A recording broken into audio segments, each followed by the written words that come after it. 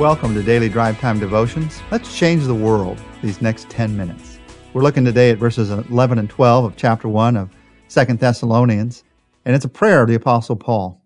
And prayer changes everything. Prayer can change the world. So instead of just looking at these verses, listening to them, let's pray them together. Of all the ways to change, there's one that's more powerful than any other.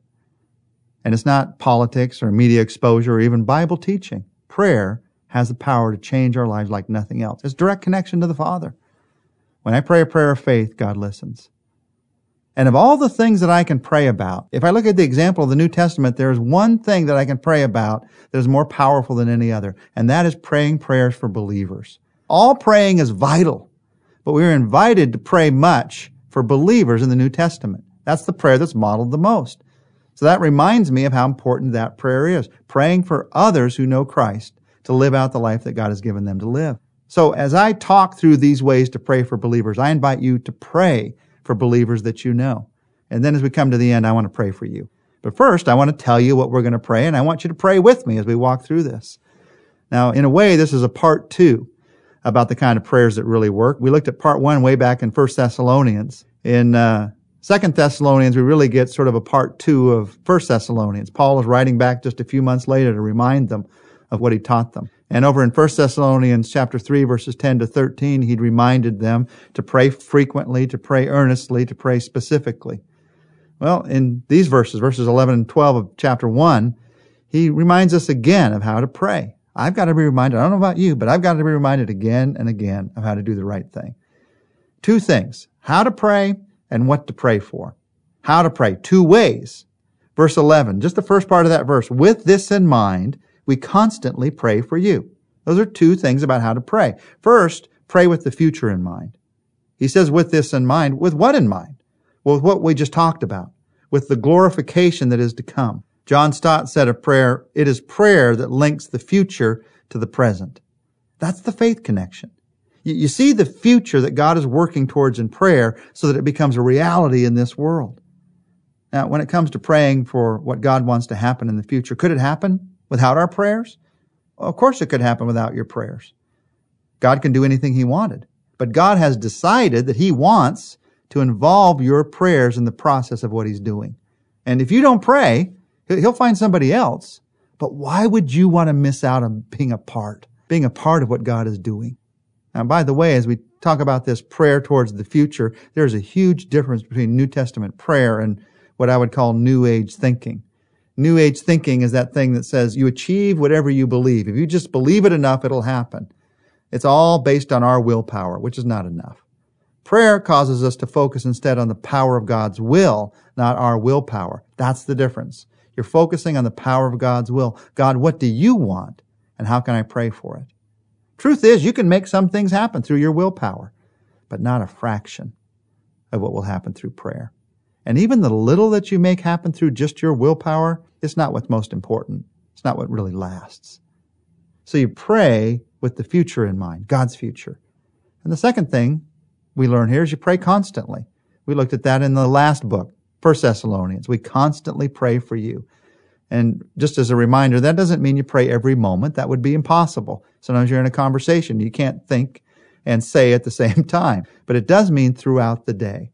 It's just a constant habit throughout the day to connect with God. And maybe with 1 word or 2 words or 3 words or a sentence. Don't have to be long prayers, but it's a constant habit throughout the day. That's how to pray.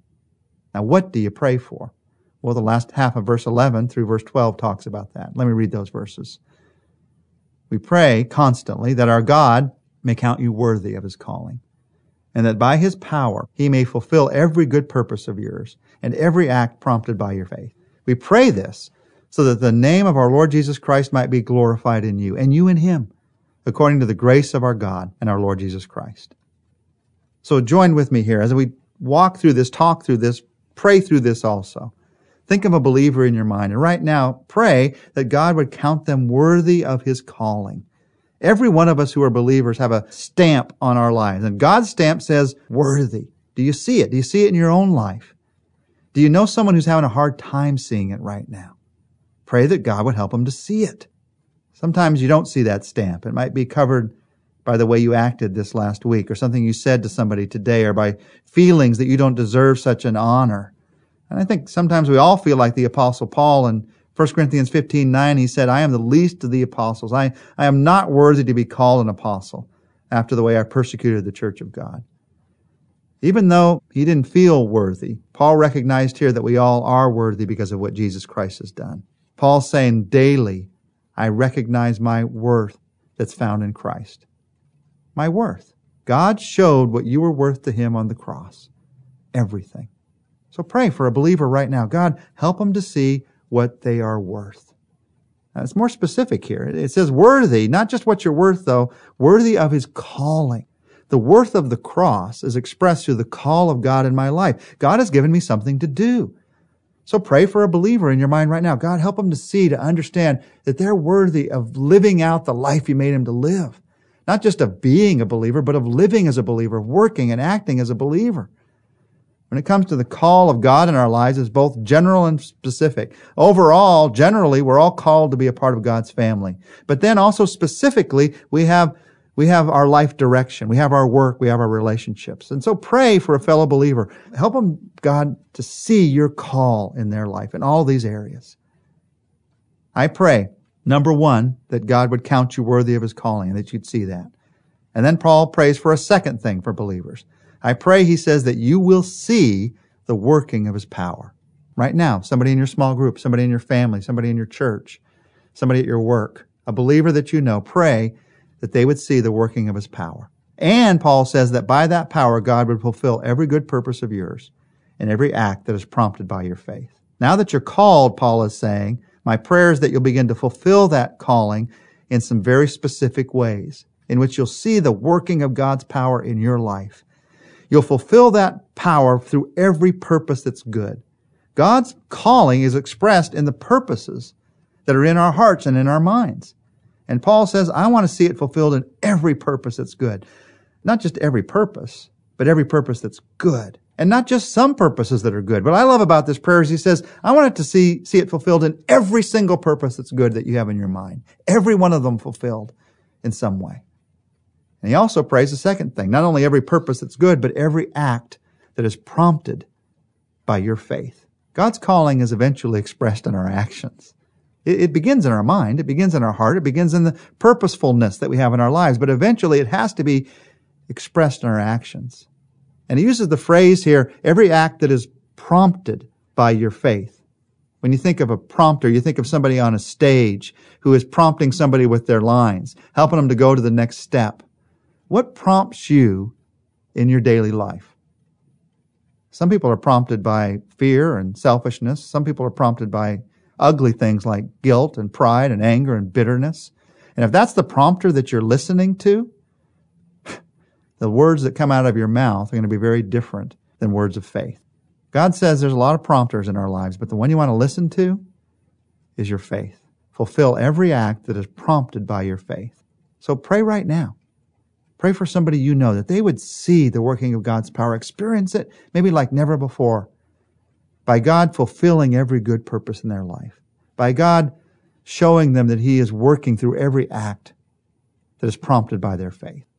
Now, the reason for all of this, all of these prayers for believers, is summed up in one word, the word glory. Glory. In verse 12, we prayed this, so that the name of our Lord Jesus Christ might be glorified in you, and you in him, according to the grace of our God and the Lord Jesus Christ.